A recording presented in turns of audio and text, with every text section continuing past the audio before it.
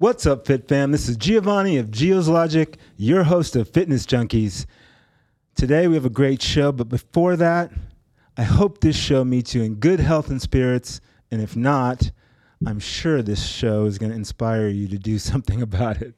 Because my guest here is a coach of coaches, an entrepreneur, another fellow podcast host, Sean Alexander. How are you, buddy? Good, Gio. How are you, man? Good. Thanks for having me here. I appreciate it. No, I'm really excited. We've been talking about this for weeks now. Yeah, I'm pretty excited too, to be honest. And when I first met you, you really blew me away because, you talk about your look and then what comes out of it. A lot of times many people have preconceived notions of who you are and what you're about to say, and your mind is as strong as your body looks. Thank you. I appreciate that. Yeah. Very nice of you. Yeah.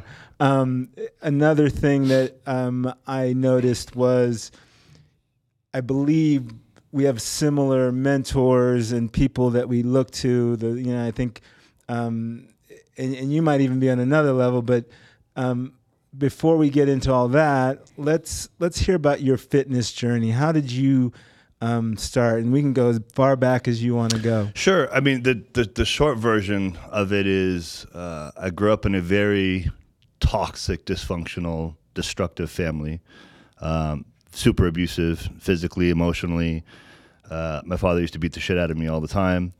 And then over the course of X amount of years of dealing with depression because of that, I got heavily into drugs. I was using, there wasn't even 5 minutes that would go by where I wasn't high. Wow. And a common question people ask me, well, what was your choice of drug? There was three. My choice of drugs was cocaine, weed, and acid, regularly. I experimented and had fun with everything else. There's a couple things I just did not like, so I never really got too far into them. But those three that I just mentioned were my regular daily choices. Wow. And I was addicted for. I'm still an addict. I'm always going to be an addict, but I'm no longer a drug addict. And I was using for almost a decade, and pretty much had zero childhood without being sober. So from 12 till almost 21, I was using. Wow, so young. Yeah. So there's that whole childhood, my entire teen years. I just realized that my entire teen years was all using the entire time. And how? Okay, that doesn't make sense because you're an intelligent person. Like, you must have gone to school and picked up something. I always had this dream of, being an attorney, going to law school. I wanted to go to corporate law. I guess some people say I'm talented when it comes to debate and communication. And one thing I say is my self-awareness was always on point, even at a young age. It was very weird. And I think I had developed that right away because of what I went through with my family and the child abuse. It kind of just honed in on my senses because that's all I can do, and just be weary of everything around me, the people around me, the family members, because no one protected me. And so I had to figure out a way to escape reality. And so, like, while I was using, I was still aware of, like, just the things that were going on, but I just didn't care about life anymore. I hated my family. I hated my parents. I hated my sister. I hated my relatives. Everyone was judging me because I was using, but no one was looking at the raw reason of, like, why is he using? Why is he down this path? Right. Mom and dad are abusive. Sister's abusive. Depression. But instead, I'm getting judged for using, as opposed to, like, is there any way we can help him out? And where was this? Where were you growing up? This is in California. Okay. So then, and I wasn't afraid to die. And that's why I was using so heavily, because I was like, if I die, I die. If I don't, I don't. But, I just didn't care. I just wanted to escape reality. And then at some point, I would say almost every addict goes through this. It got to a point where, like, I started to really wanting to die. Mm. And so I became suicidal and made a couple attempts. And I just kind of had this awakening moment, and I was like, you know what? I deserve a chance. And then the rest became history from that point. And I just submerged myself into personal growth, developing, rewiring my brain. How can I channel my addiction to healthy obsessions? That's been my slogan forever, especially when I work with people that are in the mental health sector, is changing your addictions to healthy obsessions. It's been my slogan, and I live by that. Yeah. And then, like I said, I just submerged myself into that world and got into health and fitness and nutrition just for the sole purpose of getting myself healthy, because I was so self-destructive, and that self-talk was just so bad that I knew, let me do the exact opposite of what I had done the last 10 years. So I'm going to go from using drugs to just getting completely healthy. And I went all in. And I never relapsed, which when I speak to a lot of addicts, they try to say like, well, you're not an addict. Addicts always relapse. Well, not all relapse. No. And for me, because I wasn't afraid to die and because I was suicidal, I got a funny saying about it. I made a deal with the devil when I chose to get sober, and I made a pact and took an oath to myself that if I relapse, I'm going to put my gun in my mouth and pull the trigger. Wow. And that stuck to me. It wasn't just some like saying, and I didn't tell anybody about that either. It's just something that I held very close to my heart and in my mind, where I'm going to pull through this, because if I don't, I'm not going to hesitate on pulling the trigger either. And that was kind of my foundation of don't relapse, work on yourself all the time. And I isolated myself from most people that I was growing up with. I had to. I isolated myself. I didn't even I stayed out of a relationship for about a year and a half. And I just knew that I had to be around very successful people that were making great money, living great lives. And that helped expand my horizons and expand my mind, and how and where to channel my energy and my thoughts. And, and the rest became history. Nice. So I teach and I believe that pain is a great motivator. 100%. What, if you can dial it down to, what was the day or the thing that finally got you to say enough? So I woke up and I was like, I'm fucking sick and tired of being sick and tired. Am I allowed to cuss? No, go ahead. Sorry. I woke up and, when you've been using for so long and doing it a lot, it eventually catches up where you really are just sick all the time. You don't feel good. You feel like shit. And the only way you don't feel like shit is by, using more. Right. So it's this endless cycle. It's a black hole. But I just gotten to the point where I'm just like, I'm tired of feeling this way. And I realized like I'm more depressed than I was before I started using, because I was just so in deep. And I was about to turn 21, and I'm like, I don't want to live. I don't care to see 21.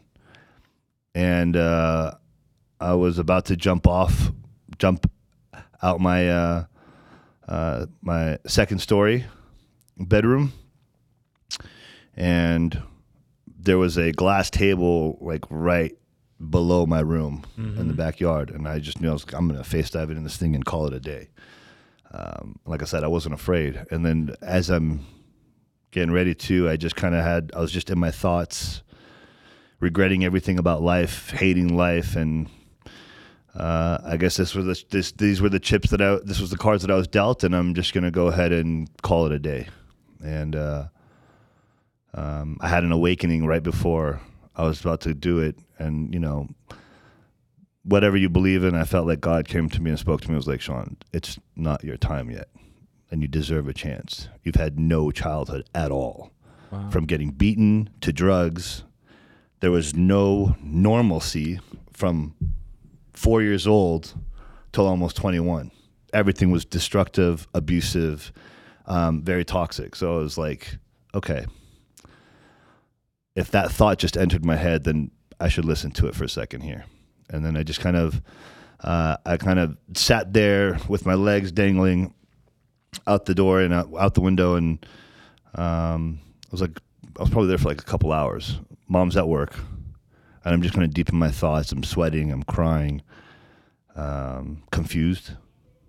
And I was like, okay, let's give this a shot. So I went back in, pulled out a notebook, and I just started to write everything. My thoughts, my feelings, my emotions, how much I hated my life, what my life was like. I basically pretty much like almost wrote a book, but just in words of everything. It was like 20 pages. And I sat there for like half a day and just kind of filled the whole damn notebook out so I can put everything on paper and then try to figure out like, let me try to dissect this and see how the hell am I going to start, because I don't trust anybody. I didn't trust family members. I didn't trust my parents. I didn't trust friends because they're all shitty anyways. Right. And I didn't trust doctors. I didn't trust therapy. And we can go into that if you want to. So I was like, okay, well, no one's going to help me out. So it's either up to me or we're just going to call it a day. And I was like, okay, let's see what I'm capable of. And then that's when it started. Climbing out of that hole. Yeah. So you talked about your destructive childhood. I see a lot of really successful entrepreneurs that come out of really stressful, if they make it out, because most don't make it out. A lot don't. Most don't.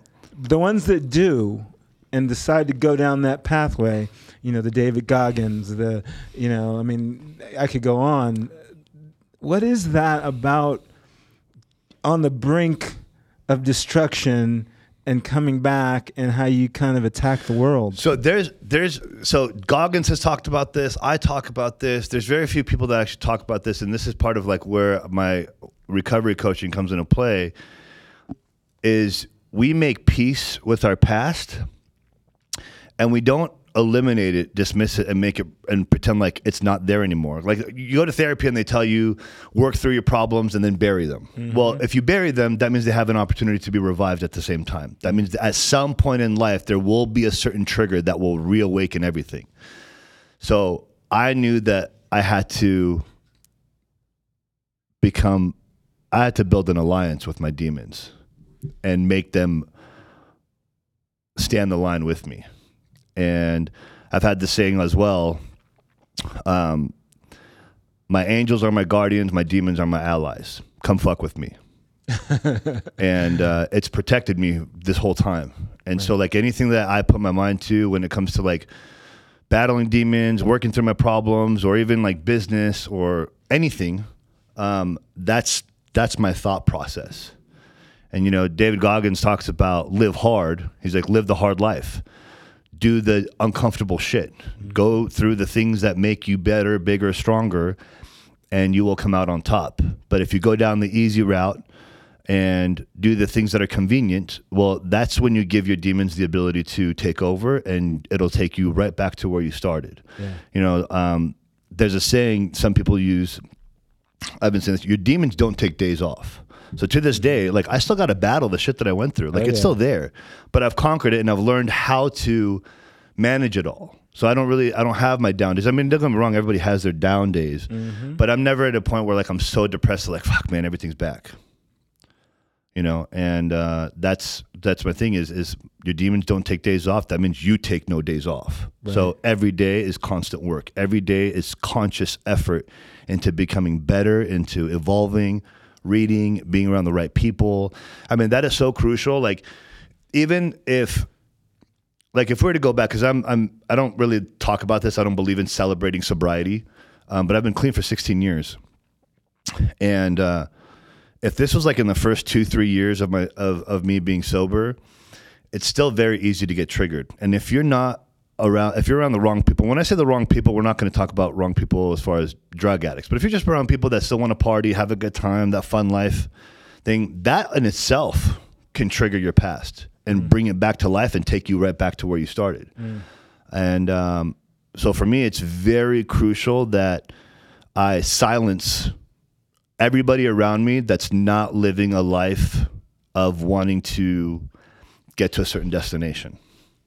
You know, so most of my friends are double my age. They're, 60s up, super wealthy, and they strive on their ambitions. And that's just kind of become a part of who I am. Yeah. So again, we have a lot of similar. I didn't have a rough childhood, but I believe that you've got to keep those painful places, demons, on the front burner to keep you motivated 100%. to get up and to do it. I did a little dive into you a little bit, and I want to know what the 4 a.m. club is. Is that what it is? 4 a.m. club. Yeah. And is that working out at 4 or getting up at 4? What is that? So for me, I wake up. So my routine starts at 2 a.m. I wake up at 2 in the morning. Again, your demons don't take days off, so I do it every day.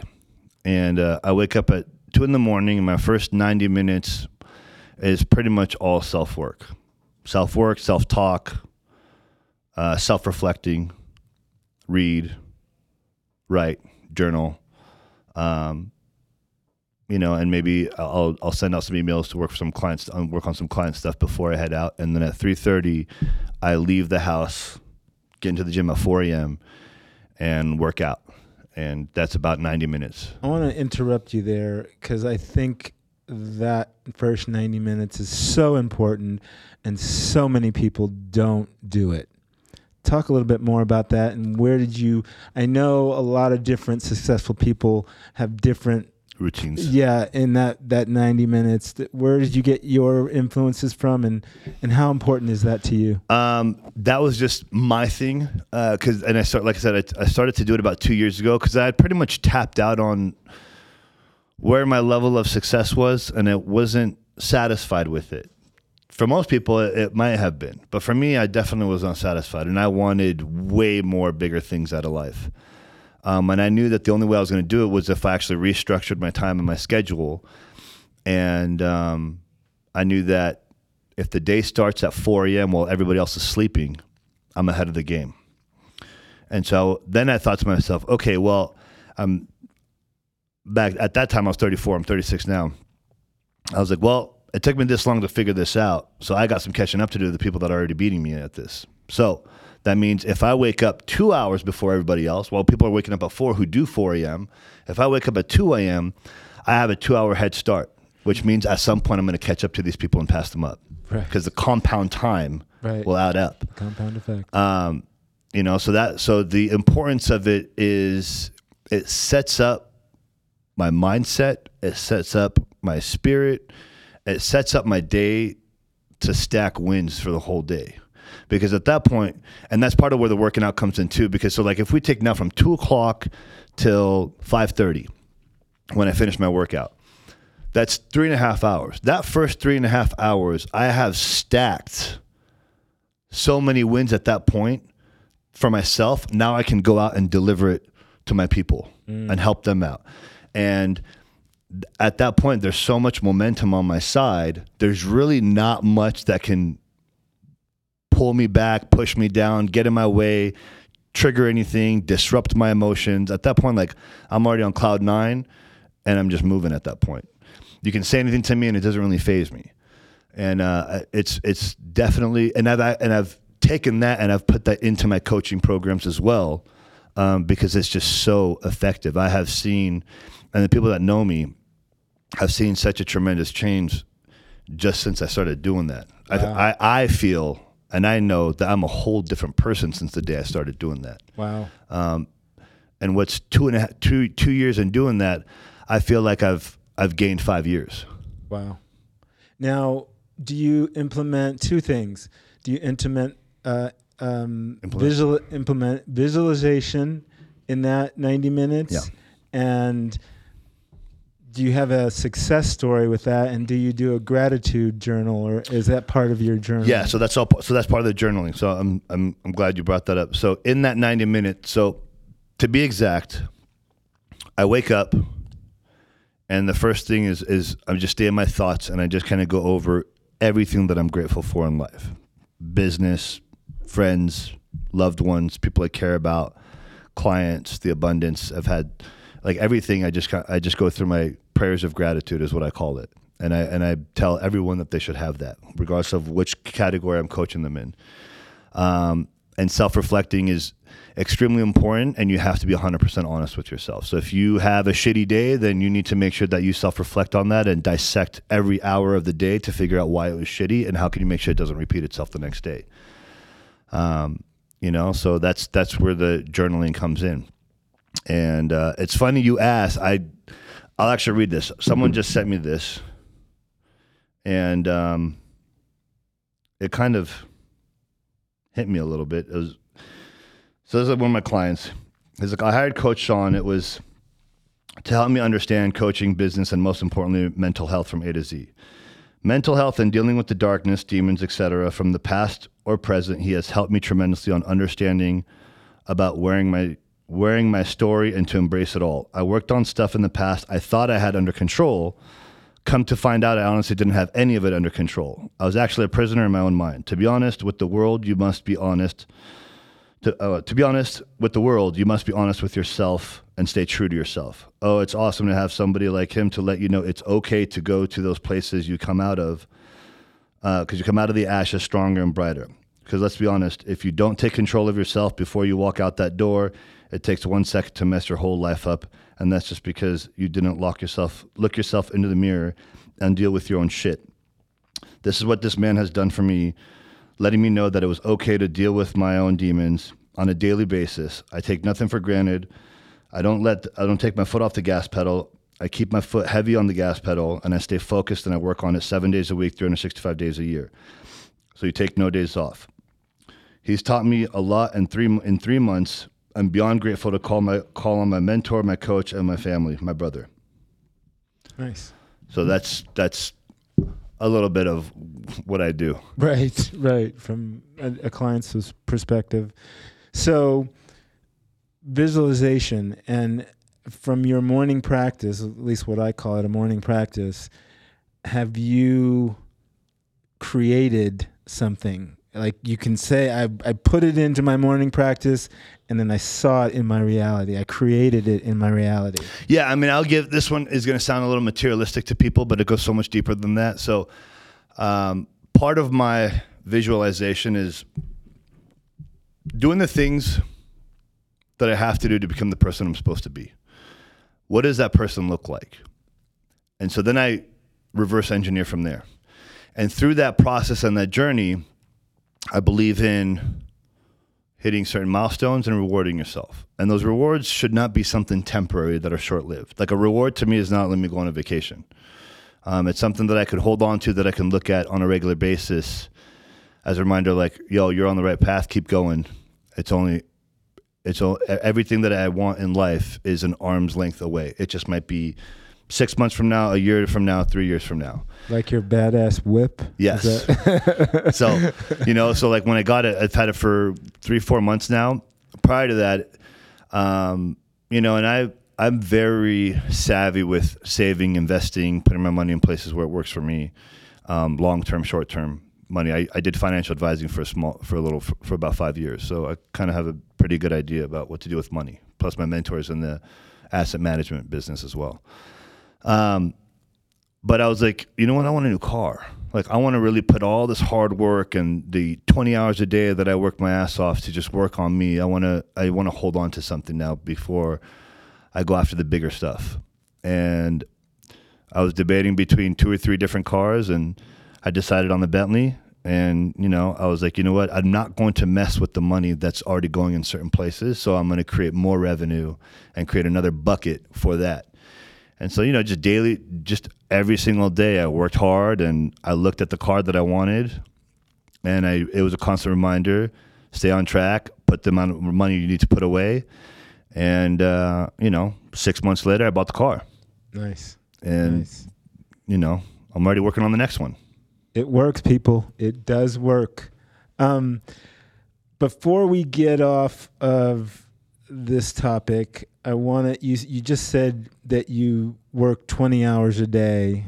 I'm not a math major, but that means 4 hours of sleep. I'm a big component of how important sleep is. We're both coaches. How do you justify short sleep and longevity? I don't try to justify it. Okay. I believe in short-term sacrifices for long-term goals. I'm not going to be doing 4 hours of sleep for the rest of my life. I'm giving 5 undeniable hard years to that schedule.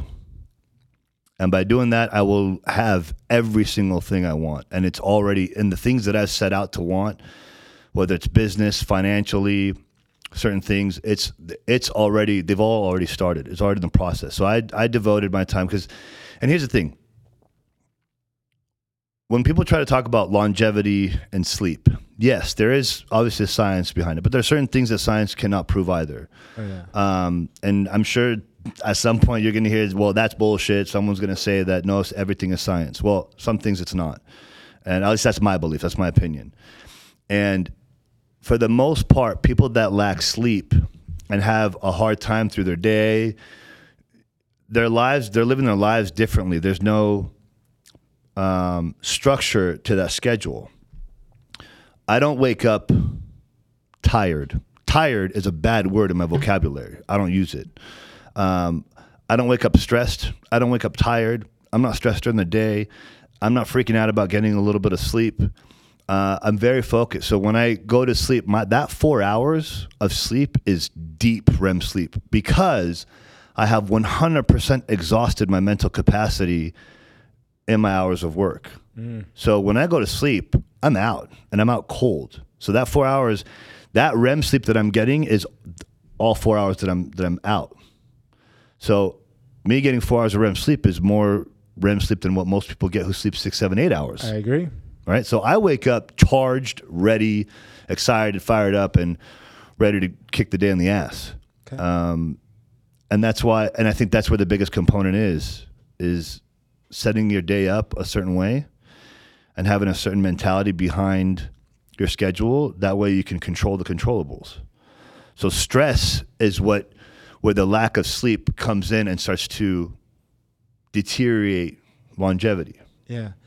You also, when you have a passion for life, which you obviously do, it's a different thing waking up. It's like you wake up excited to attack the day. I'm excited going to sleep. You know what I'm saying? So in my sleep, like my subconscious is already operating on attacking the next day. So when I wake up, like it's not like, oh man, this is gonna, like the only times I wake up where I feel kind of struggling a little bit is when I'm just really sore. Right, after a big leg day. Yeah, and those nights it's uncomfortable to sleep. But that's how my brain operates. So when I'm waking up, it's go time. Right. And I have a few people that I send texts out or that I call, hey, I'll see you at 4 o'clock in the morning. Let's go. There's a few people that I'll text at 2:30 in the morning. They don't reply, but and I don't try to press anybody on it. They have to come to me and say like, hey, tell me a little bit more about the benefit of getting up so early. And I can speak for a couple of my clients, like right out the gate. They're going to surpass $200,000 for this year, just because I've instilled certain things into their mindset and putting them on that schedule where getting up early, self-reflecting, journaling, starting their day before they even start the day. And then they're in the gym, they work out at 4 o'clock in the morning, and then their business starts at 5:30. Yeah. So both of these two individuals are just barely going to miss $250,000 by the end of the year. And we're talking about two individuals that went from barely even making $3,000-4,000 a month to now making over $20,000 a month. Now these are trainers. These two specific ones I'm referring to, yes. Okay. Well, it's a great transition into one of the things that you do. You coach trainers and coaches. I kind of gravitate towards being a coach because I think a monkey can tell you how many reps to do. Right. It's all about helping someone build a lifestyle. Absolutely. So, and it starts with habitual conduct. Yeah. Yeah. So what is that coaching business that you do to help trainers? I'm sure I can use some of that. So what is that business? It's basically teaching trainers how to treat their business as a real business. most trainers treat it as like just some fun gig. It's easy money. I like to help people out. I love to work out. I love fitness. I'm going to go make like, $5, $6, $7, $8, $10,000 a month. That's great and all. But at some point that starts to have wear and tear on you too. If you're going to be working all day long on your feet. Trading time for energy. Time for money. Yeah. And if you're not making what you deserve to make, that's not something you're going to last long in. Or if you do, you're going to hate it. Like I know people that have been trainers for 20 years. They're in their 40s and 50s. They look beat up. And I don't mean that in any form of insult. Right. But they look beat up. Right. It needs to be treated like a business. I'm talking contracts, legal, attorney back. Like you want to start to set certain things up because here's the thing, if you treat it like a business, your clients are going to treat you like a business. So they know that when they enter into a contract with you, they know that I'm just as legally binded to this as I am my cell phone. There's no bailing out because I feel like bailing out. Right. You're in a contract. Right. And that's just one example. Right. But it structures how you want to operate, when you want to operate, set your price points where it doesn't matter what the competition is charging. Right. I charge $200 an hour. And I've had people say like, well, so-and-so is $75. Great. You're more than welcome to go to them. But if you want my time, this is my time. This is how much I cost. It's not compromisable.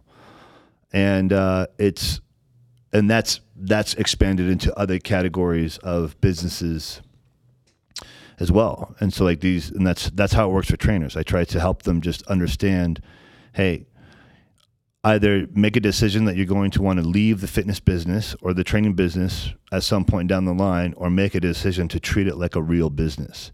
That way your customers will treat you like a business. So what's the name of that company and how do people contact you if they want to get involved, and do they have to be in Vegas? They don't have to be, They don't have to be in Vegas. Because a lot of it is done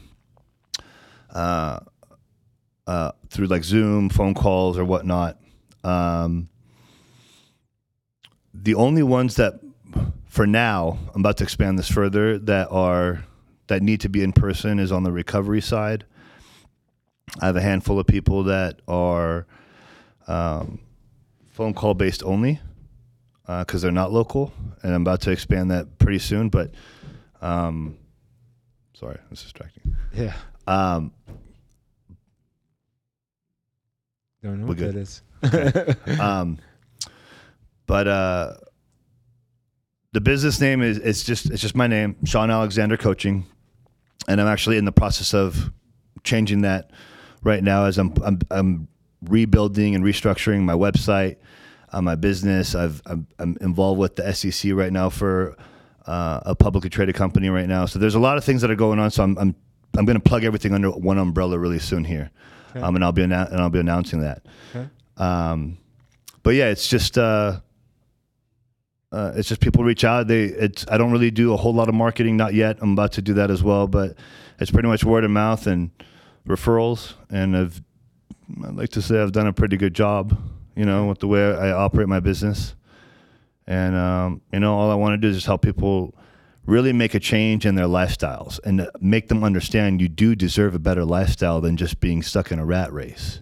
Right. And make them understand and have a bigger, better vision that like, hey, life isn't about just making $10,000 a month. Life isn't about only helping people and not rewarding yourself at the same time. Like you want to build a business where you reward people, but it's also going to take you somewhere in life as well. And to some people that might sound selfish, but at the end of the day, do you work to live or do you live to work?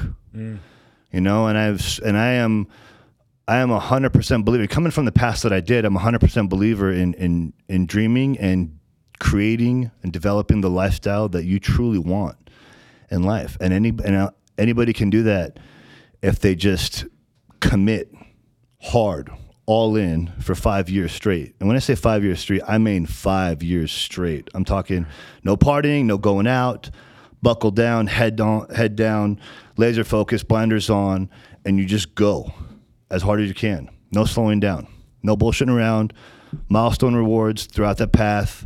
Every 90 days, step away, recharge for 3-4 days, get away, get out of town, shut business off for a little bit, recharge, come back, pick up where you left off and go. And if you do it like that, you can really build whatever you want. And you give yourself clarity by doing that too. So you have a couple coaching verticals here. You coach trainers, you coach recovery trainers or coaches? No, I coach in the recovery, mental health sector. So addicts, alcoholics, depression, anything that falls in the mental health sector, I help with in that spectrum as well. That's in one-on-one coaching. That's one-on-one. Now, you also coach trainers to build their business. Right. So that's where the business coaching comes in. So I do fitness coaching. I have my fitness clients. I have business and mindset coaching, and then I have recovery coaching. Got it.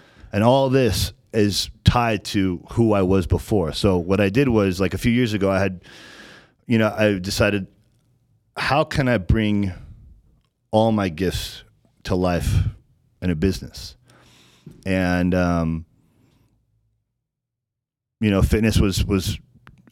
fitness truly saved my life. It's not just some cliche saying that a lot of people use. Like, it really saved my life. And then coming from the history of drugs and pulling myself out of it and having an understanding of human behavior, I realized, like, you know what, that's something I definitely have a gift in and a message on how to really help people get out of a hole. My whole thing on that is destroying the stigma that's out there on people that have mental health challenges. You'll never hear me say mental illness. There's a doctor by the name of Dr. Amen. I was just telling the story last night. He has a book that's called The End of Mental Illness. And the only way that mental illness as a phrase and the stigma will be removed from society is when people stop judging those that come from troubled past or currently still are troubled. Like, if you are using, I'm not going to be like, man, Gio's mentally ill, man. Like, that shit should not exist. Because at some point, that's somehow going to come around and you're going to hear it. And you might not know that it came from me, but that's another trigger. That's where the shame, the embarrassment, the isolation, the depression, that's what keeps people in their hole, because they're afraid of being judged, because society has created this fucked up stigma that you're a piece of shit. Right. So I believe, and it sounds like you obviously believe because it's under your umbrella, they're all so connected. Fitness and mental health. And so because the mental health and the mindset and the business coaching part, those clients actually get the fitness side from me as well. Right. Because it's a lot more, it costs a lot more. So that naturally has a fitness and nutrition plan tied into those two. Because on the recovery, that's where it has to start with getting healthy, because your brain is so jacked up. The part of the rewiring process is just eating healthy and working out. We gotta change those bad habits, and it starts just with that alone. Yep. And that alone, for some people, can literally change their whole world. And then same thing with the business and mindset part. So I'm a believer. Some people might not agree, but I believe to truly label yourself as successful, that means every category of your life has to be successful. Like, Gio, if you are a 10 in your physique, if you are a 10 in your relationship, and your finances are a 6, but you're happy, well, to me, that's not successful. Or let's flip it. Or if you are a 10 in your money, you make $1 million a year, you are a 10 in your relationship, you have an amazing relationship, and even though you might not care, but your physique is a 5 or a 6, you're not successful. That's for me. But that's the standard I try to build within my people as well, my clients, because to me, that's not living my ideal life, and that's not living the best version of myself either. And I try to create that standard amongst everybody that comes to me for some sort of help. Right. Because I would never want that life. Right. You might make some more money than me for now, but if you're not healthy in these other areas, then that's not successful and that's not healthy to me. I want all categories. So for me, spiritual wise, church, stay close to God, whatever you believe in, finances, business, investing properly, relationships, be around people that understand and are in good relationships, and, self-work. It's all connected. It's all connected. Working out is just so much more than just, I want to be in shape. Which is another great transition into the fitness industry and the fitness world of bodybuilding competitions, and how unhealthy some of the healthiest people in the world look and how unhealthy they are, the things that they do. What do you feel about that? Clarify the things that they do. The things that they take, the foods that they eat, the dieting that they do, the mental mindset that they take into competitions that boomerangs and flips their world around, all that. Yeah, so I mean, those you mentioned a few different spectrums on that. So because there's what they put in their body, and then there's the mental health side, two completely different categories. The mental health side of the bodybuilding, fitness, competition industry, man, it's not good. Yeah. It's really not good.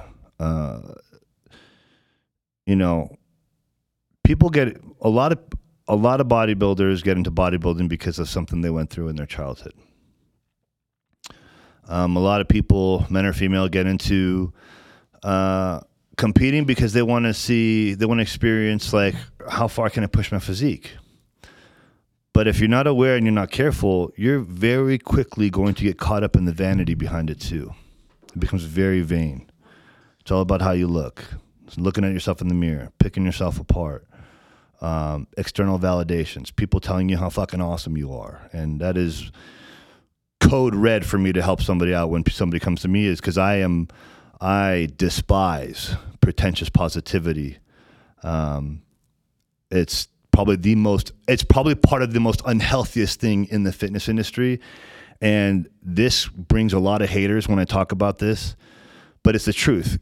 Like, pretentious positivity versus reality are so different. Cause like, if I'm just going to feed you surface level external positivity just to make you feel good, but we're removing the reality factor of it, you're fucked.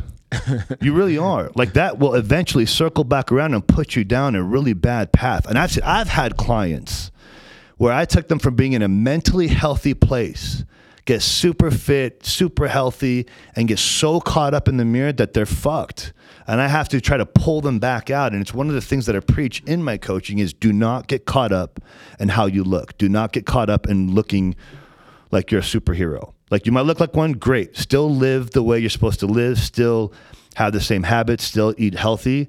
But don't get so caught up and so vain about everything being so perfect. Right. And don't absorb someone telling you how good you look. Like, yes, if you were to compliment me, yes, Joe, I appreciate the compliment. Right. But at the same time, I only give that just a speck of value. And not in a form of disrespect, but in a form of, like, I have to take it with a grain of salt. Because a compliment to just how I look is a little superficial at the same time. Not that you're coming from a superficial place. Right. But if I get caught up in people complimenting me, I mean, just look at where I'm leading with this. Mm-hmm. Now I need compliments. I want another compliment. I want more compliments. Now I'm going to start showing off a little bit more in the gym. I'm going to start working out in the tank top the whole time.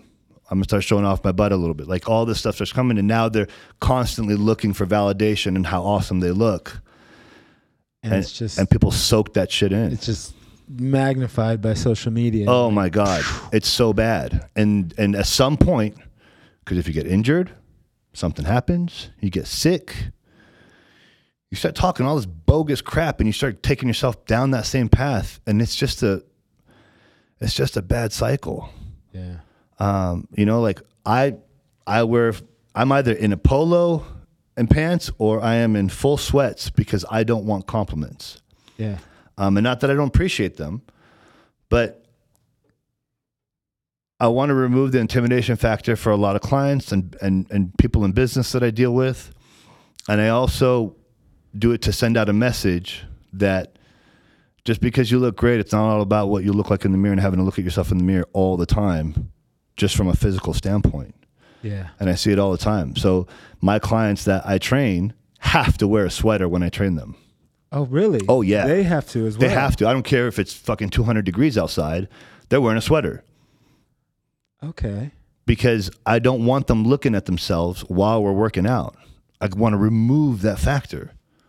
Well, it's very the word or the idea I'm thinking of is monk-like. You know, it's like the body is not driving everything. It's part of all the work. Right. It's mental. It's internal.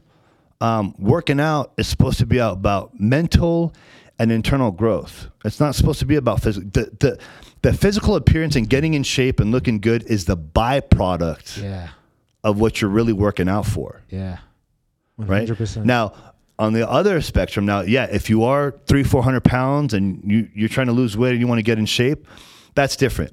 Because that, for someone that's 400 pounds, that is a lot of significant mental growth. I have to kick this shit to the curb. I got to kick the sweets and the ice cream and the candy to the curb. I have to eat right. I have to eat healthy. That for them is a hardcore mental battle that they have to stay disciplined 7 days a week, not cheat, not eat like crap in order to lose a couple 100 pounds because they're so heavily overweight. That for them is the mental work. That's their addiction. Right. Guys like for you and I, getting in shape, that's not the mental work. That's the byproduct. Right. That's just the result of of the effort we're putting in. Right. But really, we're going to war with ourselves to strengthen our mind, to strengthen our discipline, to take that discipline of being healthy and carry that into our spiritual life, our family life, our business life. That's the purpose behind it. That should be the ultimate goal of why anybody works out and gets in shape. Yeah. So back to bodybuilding, specifically speaking of the female bikini category, and I guess now the wellness category. Okay. And mindset and mental health of those women. And talk to me about what you think about that specific. It's hard, man. It's a touchy subject. Man, yeah. Yeah. People won't like it. But the thing is, unless you're really going to turn it into a career, you don't need to go on stage for someone else to tell you how you rank. Yeah. Fuck that.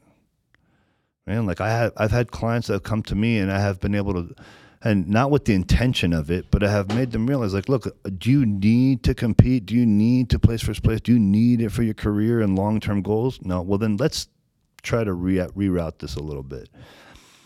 And a lot of people have said, like, dude, you're fucked up. Why would you take that away from somebody? I'm like, I'm not taking anything away from them. I'm actually bringing to life what they ultimately desire in life. And if that specific short-term goal does not align with their long-term goal, we're going to figure out a way to eliminate that. Yeah.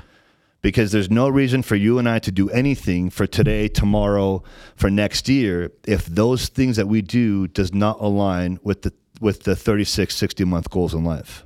Well, you know, also women, especially the women that could, you know, compete on that level, they're already objectified for their bodies. And they're signing up to be more objectified in probably the worst possible way you could possibly be objectified on a stage in a thong amongst people that are judging every aspect of your body. And social media. So here's the thing too. I believe, like, if this was shit, I'm not going to drop his name because him and I have had a lot of private conversations, but he is a very, very well-known high Olympian competitor. The competition bodybuilding industry for both men and women is not what it was 10 years ago. Oh, yeah. And social media wasn't even, it was life was not about social media. Yeah, and yes, now if you use it for the right reason, social media is a great tool for meeting people, networking, business, making money. It's a fantastic tool. But it's also a destroyer as well if you're caught up in external validations, pretentious positivity, pretentious compliments. And everything turns into how many likes can I get? I'm going to make posts of a certain pose and show off my ass a little bit. And you know what? If I get 10,000 likes, awesome. If I don't, what the fuck's wrong with my algorithm? Right. Fitness world is very dangerous right now. And I'm not trying to be negative. I'm not trying to say, and people mistake me for like, why don't you like to be positive? It's like, no, I love being positive, but I like to be real. Andy Frisella talks about this. Do you want positivity or do you want reality? Because just being positive doesn't create results. Just being positive doesn't create solutions. Just being positive doesn't give you direction. You need reality. And if I just feed you a bunch of bullshit, pretentious positivity and compliments, you're going to get so caught up in that you're going to forget about the actual master plan on where you want to go in life, because you think that's going to dictate how far you go. Yeah. And I already know people. I have former clients that are like that too right now. So along the fitness world and the world we live in now on social media and looking good, and there's the filters, but the other stuff that goes into the butts, the steroids, and let's tie that in together for a second. There was a God rest his soul. There was a very well loved Olympian that was competing, very well known. I believe Canadian. I could be wrong. Great body. Internally, externally, super healthy. Not here. Was dealing with depression so hard. Like I forgot if he had written a note before he took his life or what it was, but he had all the validations in the world. Like I said, everyone loved him.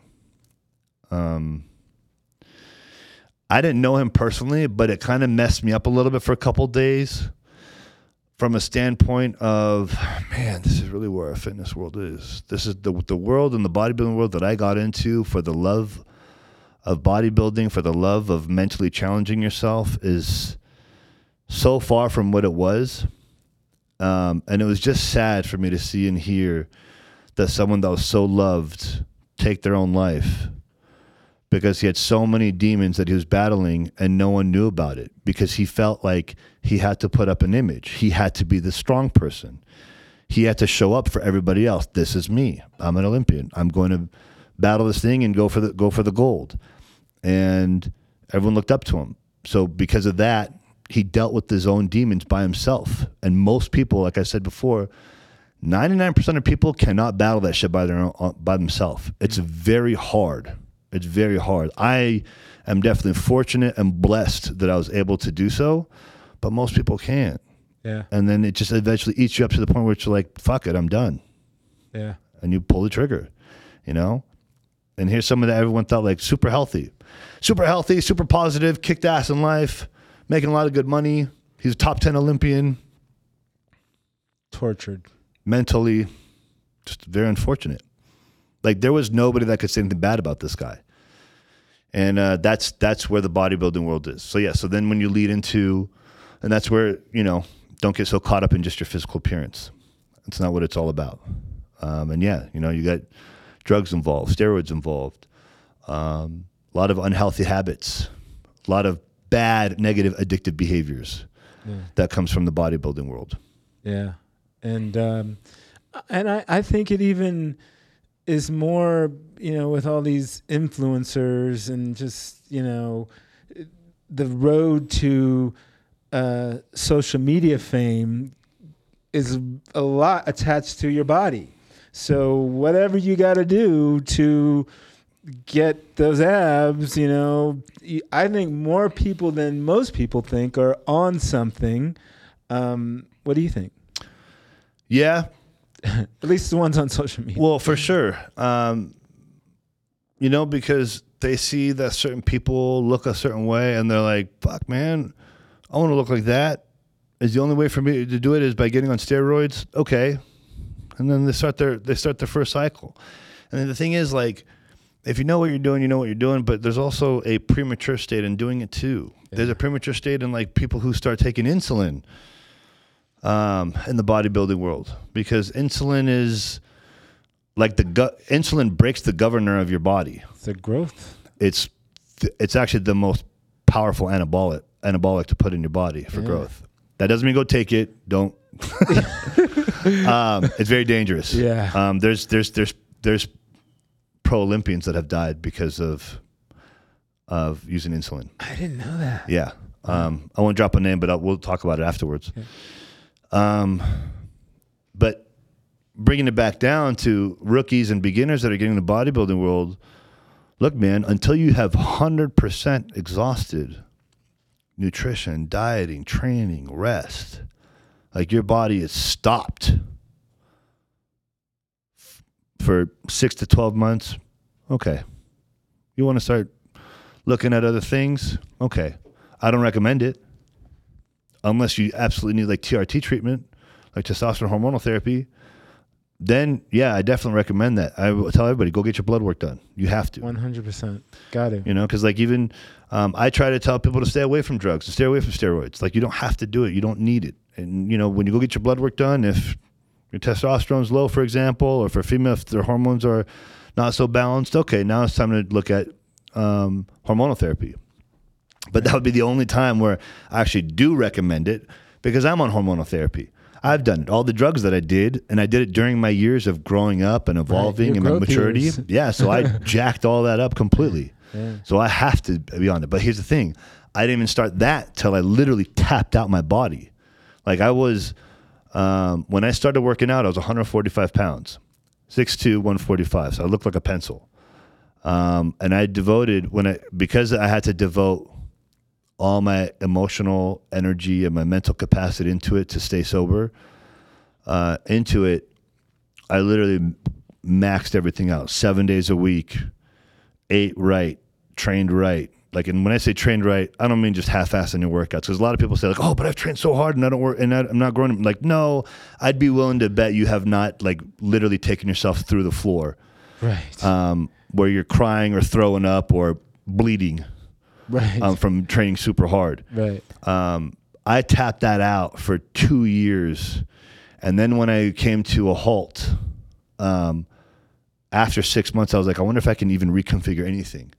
And nothing worked. So then I was like, okay, now I'm going to get my blood work done. And I come to realize like, shoot, I got my testosterone shot. And that's when I started testosterone therapy. Yeah. And you got your blood work done. Yeah. Yeah. I still do it. I do it every 3 months. Yeah. It's important. But that's also the problem with social media. They see jack dudes, and then boys, not men, boys want to start doing it. Oh, yeah. And they're like, I want to look like that guy. Okay.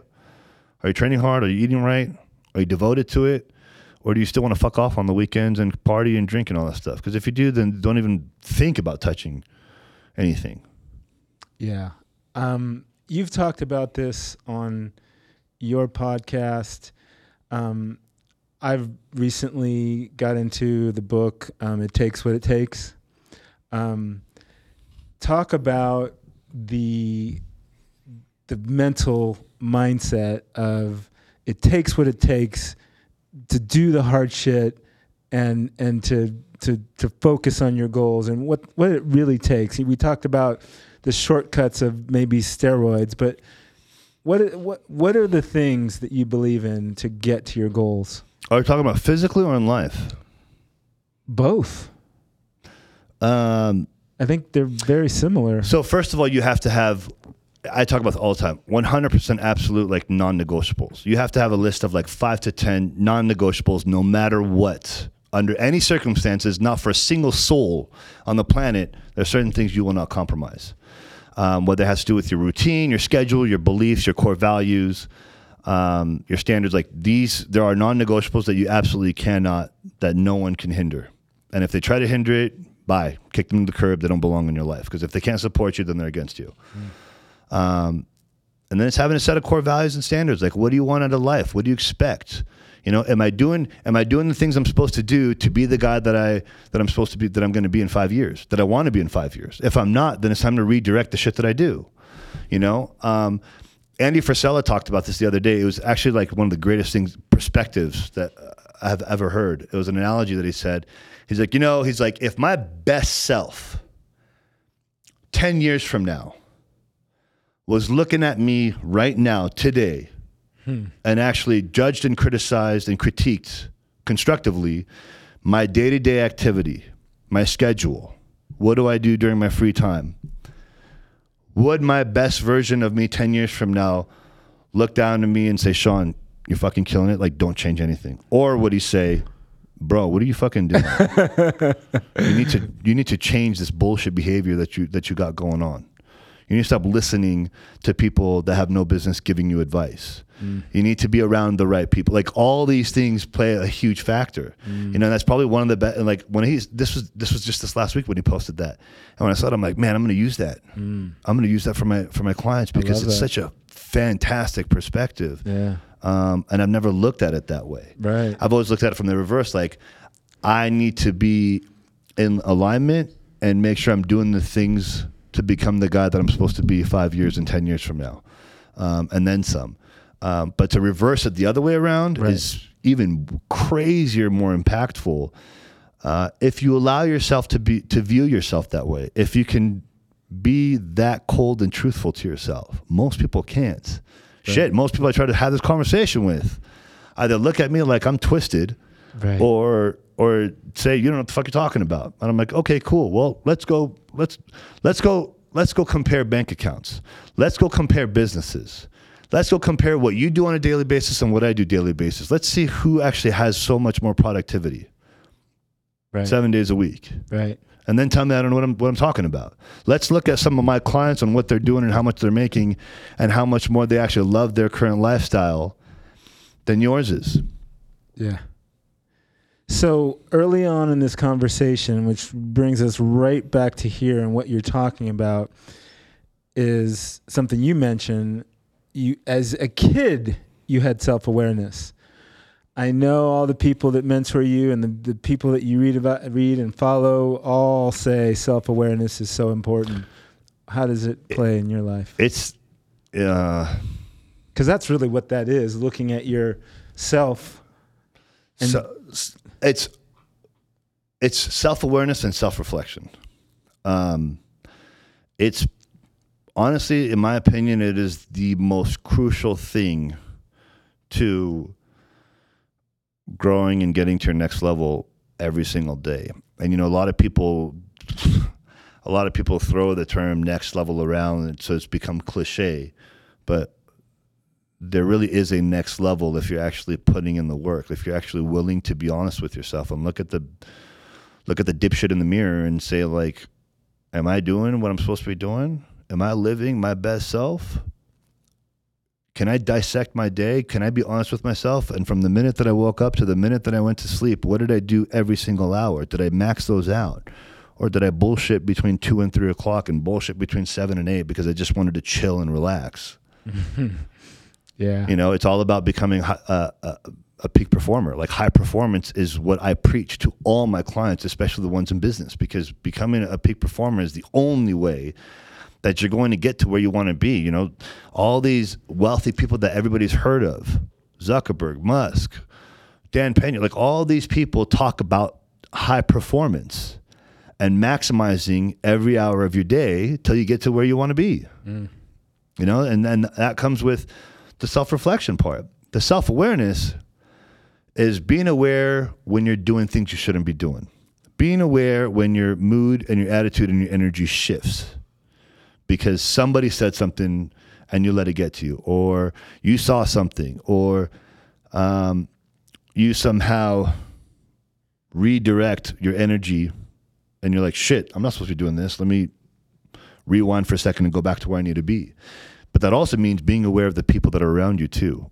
Like, you have to be so sharp and so precise, and it's so important to be aware of those that are around you too, good and bad, because you have to know how to shield off your energy and how to shield off the people that you don't want around you, and being careful with, befriending the right people. And again, the same thing. It goes back to some people, this is going to sound negative, but it's not negative. It's reality, because that stuff eventually can wear on you.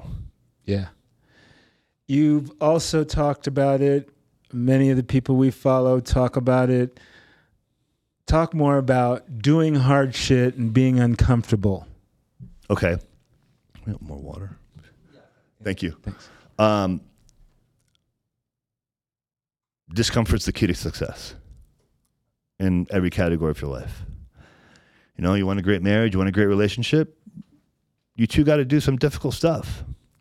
You want a very successful life, you got to take the road less traveled. And that's a great book, by the way. Yes, it is. There's the narrow path and there's the wide path. Getting up at 2 a.m. is not easy. It doesn't matter if it doesn't matter if it's a habit for me. It's clockwork. Sometimes I don't even set the alarm clock and I wake up at 1:45. I've not set my alarm clock and I wake up at 12:30. I wake up 2.5 later and my brain's buzzing so hard that I can't fall back asleep for another hour and a half. Right. I've just got to get up. Right. But it's still not easy. It's still difficult, but it's just become habit. Right. And developing a certain skill set and mastering those skill sets requires doing the difficult stuff, requires you to be in a very uncomfortable situation. You have to be able to have uncomfortable conversations with yourself. You have to be able to take constructive criticism and communication from somebody else. I don't want friends that are going to tell me what I want to hear. Right. That's what I'm talking about, pretentious positivity. Right. And I've been stressing that phrase actually a lot this last couple of weeks, because I'm seeing more and more of it, and it's honestly just disgusting behavior, to be honest, in my opinion. It's just feeding people the wrong message, and living a hard life. That doesn't mean being violent, being a badass. Look, fuck all that. Living a hard life is doing the things you're supposed to do on a daily basis to get to where you want to be. That's literally what that means. If that means I got to work out twice a day because I'm 400 pounds and I got to lose a couple hundred pounds, then that's what you got to do. That means I got to be disciplined with my business and I have to make X amount of phone calls every single day, then that's what I have to do. If I have to have the X amount of appointments every single day, then that's the shit you're going to have to do. It might not be comfortable. It might take time away from your family. It might take time from you wanting to have some vacation time and chill and relax and all the other bullshit that average people talk about wanting to do. Then you got to be willing to make that sacrifice. Nothing good in life comes from not making sacrifices. You have to. That's lifestyle. That's how you build lifestyle. Yeah. Discipline. Yeah. Doing the things you have to do so that you can do the things you want to do. Right. Because you can't buy time, right? At least that's what we've been told. But if you can get yourself to a position where you're making really great money, you can buy back your time. You can buy back everything, because when you're in a certain position where money is never an issue again, and you are good on all the other categories of your life, you have absolute freedom across the board. You have time again. That's lifestyle to me. Yeah. Freedom and everything. Freedom to me is, never having to worry about the budget that I have to have because I want to take 10 people with me to a certain vacation spot. Absolute freedom to me is being the healthiest version of myself. Absolute freedom to me is having a very close relationship with God. Absolute freedom to me is being at 100% peace with myself, my demons, my darkness, my past, and openly be willing to share that story and not giving a shit whether somebody wants to judge me or criticize me. Shit, I get judged and criticized for the things I talk about right now. And and people talk shit about me sometimes too. And the thing is, it doesn't trigger me. I know what I'm doing is setting the right example. And that's all that matters. Yeah. I know you have some mentors in your life, and you're the type of guy that I gravitate towards because being in your presence makes me want to be better, which is really important to have. Thank you. Yes. If you don't have that in your life, find it, because it's really important. Who are those people in your life? Can you talk about them? So, church and God is to some people, it's, like I said, that might sound cliche. That's extremely important to me. When I'm out of town for business, that's probably the only times that it's very difficult. And I'm going to start working because I go to Texas a lot for work, and sometimes I go out to Colorado or Aspen, for that matter, for work. A little bit of luxury as well, but my spiritual life, that's number one when it comes to bettering myself. But then my direct, immediate mentor that I'm in contact with literally every single day, yeah, the man is, I mean, there's really nothing bad I can say about him. He lives the life and is the man that I want to emulate in many categories, and some things not. But the thing is, he'll tell you that I want to emulate that in Sean, and this man is double my age. But he has lived a very successful life, and he lives life on his terms and doesn't have to think about the penny that he spends, and gets to spend it with whoever he wants and spend money on whoever he wants. And has multiple successful businesses. Him and I have several different business ventures right now that are in the works. And just being around him and the conversations that we have, by default, evolved me every minute that I'm spending with him. Because I'm like, that's the type of guy I want to be like. I want to be my own version. Right. But be like him. He makes you want to be better. 100%. Yeah. And there's a couple other people, and a couple other people are ones that are actually growing with me. We're evolving together. So we kind of, like you say, we mentor each other. We bounce ideas off each other. I might run something by him. He might run something by me. It's so important. And the thing is, like, neither one of us sugarcoats anything. So if I got to call a friend out on something and it's going to fuck them up, fine. They understand that. And vice versa. Like, my mentor has called me out on stuff that's like, oh shit, I didn't even see that coming. Right. I didn't even know you had that in you. But it's a reality check, and it's like, okay, I got it. Let's redirect. Those are the type of friends you want to have. And you want to have, and here's the value to that, because you don't want to have friends that are just going to, number one, obviously tell you what you want to hear, but you also don't want to have friends that really aren't going to lock it down with how straightforward and honest they are with you. I'm talking to the point where it's like, if you don't fix this, we're not going to be friends anymore. Damn. That to me is a real loved friendship. People that will call you on your shit and have very black and white rules and standards about it. And again, some people say, like, dude, that's just so raw. That's so ruthless. Yeah. It is, but you know what? That's how I grow. Yeah. That's how we grow, is by being put in uncomfortable situations and being told things that make us very uncomfortable. Yeah. And you can either self-victimize about it, or you can look at it as a lesson. And it's like, okay, let me try to figure this out and replan, reconfigure the pieces to the puzzle. Yeah. So inspiring. Like I said, I know I've got some stuff to do just pulling out of this conversation. Anything else that you want to talk about to the people that are listening? How do people get in contact with you again? I'm sure the people reaching out to you to get more. My Instagram is very easy. It's Sean_Parvi, PARVI_Alexander. That's got my email and contact information on there. So that's pretty much the easiest way to get a hold of me, whether you want to email me, message me, or DM me or whatnot. That would be the most simple way. And then through that, my new website will be on there. Should be up there within the next week as they're finishing it up. Okay. That'll be another form of way to contact me. And if there's anything that you need help with, what I do will be on there as well. The biggest thing that I try to just leave people with is always ask yourself this. And again, I say it a lot, so to some people it's going to start sounding like, it's just going to sound too common, but I always tell people, like, are you doing the things you need to be doing to become the person you're supposed to be? If you can be honest with yourself. Drop the mic. If you can be honest with yourself with that question every single day,